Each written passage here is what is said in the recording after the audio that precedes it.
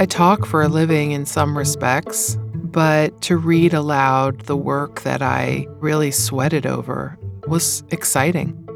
It's interesting because I like nonfiction audiobooks best because there's something about fiction that I kind of like curling up in bed with.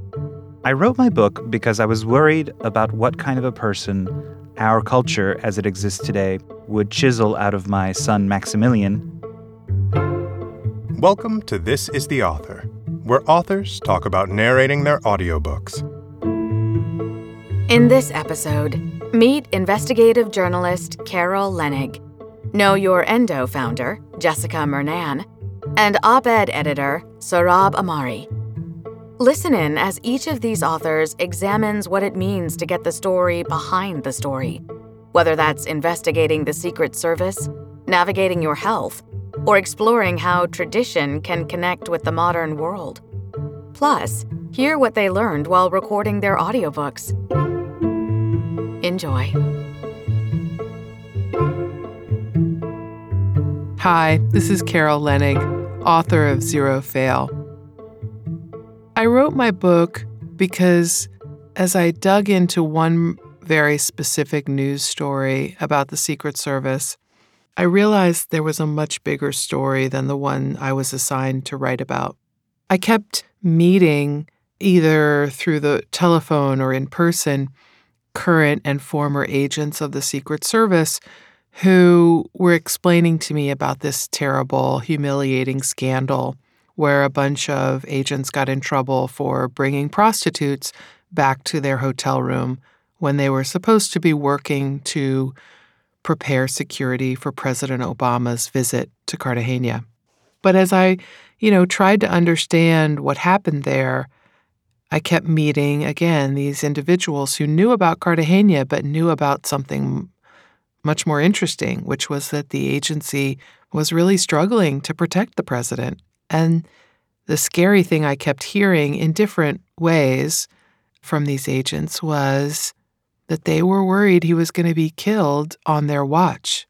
That's how concerned they were about the cracks in the security system and the failures that they had seen that luckily didn't lead to tragedy but had been major security gaffes. If I had to describe what it was like to record my audiobook in one word, that word would be exciting. I talk for a living in some respects. I mostly write, but to read aloud the work that I really sweated over was exciting. Just to relive those moments and remember all the people who had shared their time with me, met with me in their living rooms or sometimes even in a parking lot, and who had shared records with me that nobody has ever seen before and that really tell an important story about problems in the service and also patriotism and dedication. So I enjoyed it. I realized I had trouble pronouncing the name Shinzo Abe. I'm glad that I decided to narrate a portion of my book, but I'm especially glad that listeners will get to hear me personally read the prologue, which explains why I wrote this book. And it is very personal, and I hope that they enjoy coming on this journey with me. The last audiobook that I listened to that I loved was Homeland Elegy. Not Hillbilly Elegy, but Homeland Elegy, a gripping, part memoir, part fantasy book about what it's like to be a Muslim American in America after 9/11. And I believe it was narrated entirely by the author. My favorite place to listen to audiobooks is running. I know that sounds kind of weird, but I love to have something engaging my mind while I'm running. I feel like I'm using the time wisely. Maybe that's just a habit of being a mom who's always trying to do two things at once, but it's really a pleasant experience for me. And now, listen to a clip from my audiobook. Nearly 200,000 people spilled across Buffalo's largest downtown square angling for a glimpse of the most famous man on earth, John Fitzgerald Kennedy, and Win Lawson stood beside him. Kennedy visited Buffalo on October 14, 1962, the day of the city's beloved Polish Heritage Parade. Seeing the crowds 8 deep on the limo route, Lawson thought, Polish or not, all of upstate New York has turned out today to see their dashing president.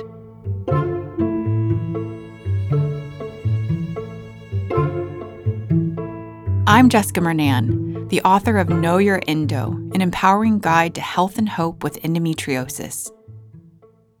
The reason why I wanted to write this book was to truly write a love letter to the entire endometriosis community, which is 176 million people strong. And so many of us in this community's pain has never been believed. We've been told that it's in our heads, and it can be an incredibly lonely and dark place to live. And I really wanted this book to help people feel less alone and also empower themselves to get the help that they deserve. If I had to describe what it was like to record my audiobook in one word, that word would be whoa. I was actually told by a lot of my author friends that this would be such an incredibly challenging and hard week. But I had a lot of fun doing this. I think it had a lot to do with my team, Michael and Maureen. But it was fun. It was fun to get to read these stories. It really brought up a lot of emotion that I think I almost forgot about writing it. But yeah, it was whoa. It was so fun. Was there a word or phrase that I had problems pronouncing? Let me count them. There was a lot of medical terms in my book, and not medical terms I had a hard time pronouncing. Adenomyosis, exasperate. My team was very patient with me as I tried to pronounce them, sometimes up to 30 times. So yes, a lot of words that you think you know, when you actually have to say them out loud, your brain just goes haywire. I would say the thing I'm most proud of about the narration of this book is getting to share the stories of the people that I interviewed. I interviewed over 40 doctors and people living with endometriosis, and to be able to share their stories via this audiobook, it just felt like the greatest gift ever. If I wasn't able to record my audiobook, 2 people come to mind. The first would be my dad. He is one of the greatest storytellers ever. He just keeps you captivated when he tells stories. And I think in a way, he might understand me even a little bit more by reading the book. But I also think it might be weird to have a guy reading it that doesn't have periods. So if I were to choose someone that does have endometriosis, I would choose Alexa Chung because she has that cool, raspy British voice that I could just listen to for hours. It's interesting because I like nonfiction audiobooks best because there's something about fiction that I kind of like curling up in bed with, but nonfiction ones I like listening to when I'm cleaning or cooking. And I actually just downloaded The Confidence Game, which is about con men and how people trick people, and I've found it very fascinating so far. I like listening to audiobooks when I'm doing batch cooking on Sundays when I have a lot of time in the kitchen. It definitely keeps me company. And now, listen to a clip from my audiobook. Before we dive into the ins and outs of endo and your tools, I want to make sure we're on the same page in terms of the mindset you'll need to approach this book. What I'm about to say might be something you've never allowed yourself to think before. It might be hard to take in, but I need you to try your best to accept it. And that is, if you're a person living with endometriosis, caring for yourself needs to be your number one priority.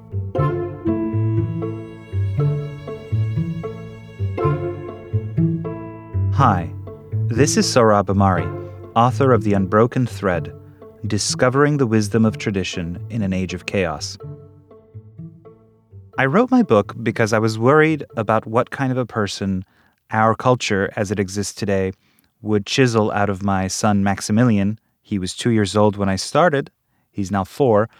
And so I wanted him to have access to a deeper and richer way of thinking about the world that's summed up by the word tradition, roughly speaking, the pre-modern traditions. And the way I decided to address that, rather than kind of just hammer the points home, as it were, I decided to pose 12 unasked questions, 12 questions that our liberal, technocratic, secular civilization doesn't answer or assumes have been answered and settled when in fact they aren't. And so I pose those questions and then guide my son to traditional wisdom using the life and thought of 12 great thinkers, each of whom is matched up with a question. If I had to describe what it is like to record my audiobook in one word, that one word would be difficult. It's one thing to write intricate sentences that all make sense and you think are good sentences, well-composed sentences. It's quite another to read them fluently, compellingly, and in the way that a professional actor would. I realized I had trouble pronouncing some words that I had always assumed I knew the pronunciation of, and I turned out to be wrong. So the one that most embarrasses me and I cringe and had to be corrected on is sacral, which I always thought was sacral. I'm foreign born, so there's still a lot in my vocabulary where I know the word, I know what they mean, but I've never heard them. I only have reading knowledge of them. And then there are Latin words where I know, for example, the actual Latin pronunciation if it's classical Latin, but there is a kind of settled English pronunciation that's preferable and should be the one that's used, and that's where I often tripped up. I'm excited that listeners will get to hear my intonations, where I wanted to put the emphasis in a sentence in a way that's authentic to my voice and the narrative that the book is attempting to convey. If I wasn't going to record my audiobook, I would cast, I don't know, someone like the late Charlton Heston or someone else that has a kind of really, rumbling, gravitas-filled voice, which actually mine isn't like that. But if I were casting someone, it would be someone like that. The last audiobook that I listened to that I loved was The Island of Knowledge by Marcello Gleiser, who's a Basilian physicist who argues that science ultimately cannot supply us with ultimate truths, that the very nature of the scientific process is one that means that science will always expand its shores of knowledge, but then concomitantly expand our shores of ignorance as well. And that process will go on forever. And he says this contra, let's say, some scientistic scientists who hold this ideology that science will soon supplant philosophy and theology. And in fact, I interviewed Professor Gleiser for this book. I never ended up using that material, but he ended up shaping chapter 1, which has to do with scientism and the difference between strict facts and deeper truths that may not take factual form. My favorite place to listen to audiobooks is in the car. I normally actually don't read audiobooks. If I'm reading something, I'm most likely reading it in print because I like to annotate. I use stickies everywhere, and my books become these kind of messy objects. So I'm not an audiobook person normally. But, for example, when I was driving up to actually meet the professor I mentioned, Professor Gleiser at Dartmouth, I was driving up from New York, I listened to his audiobook on the way. And now, listen to a clip from my audiobook. Senator Daniel Patrick Moynihan, 1927 to 2003, captured one of the axioms of modern public life when he said that everyone is entitled to his opinion, but not to his own facts. A generation later, the conservative commentator Ben Shapiro articulated something similar with his spunky battle cry, "Facts don't care about your feelings."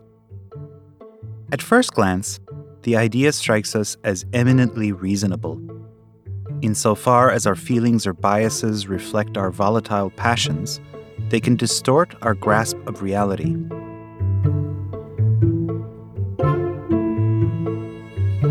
This is the Author is a production of Penguin Random House Audio.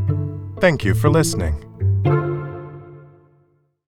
For more behind-the-mic content and audiobook recommendations, visit www.penguinrandomhouseaudio.com/next listen.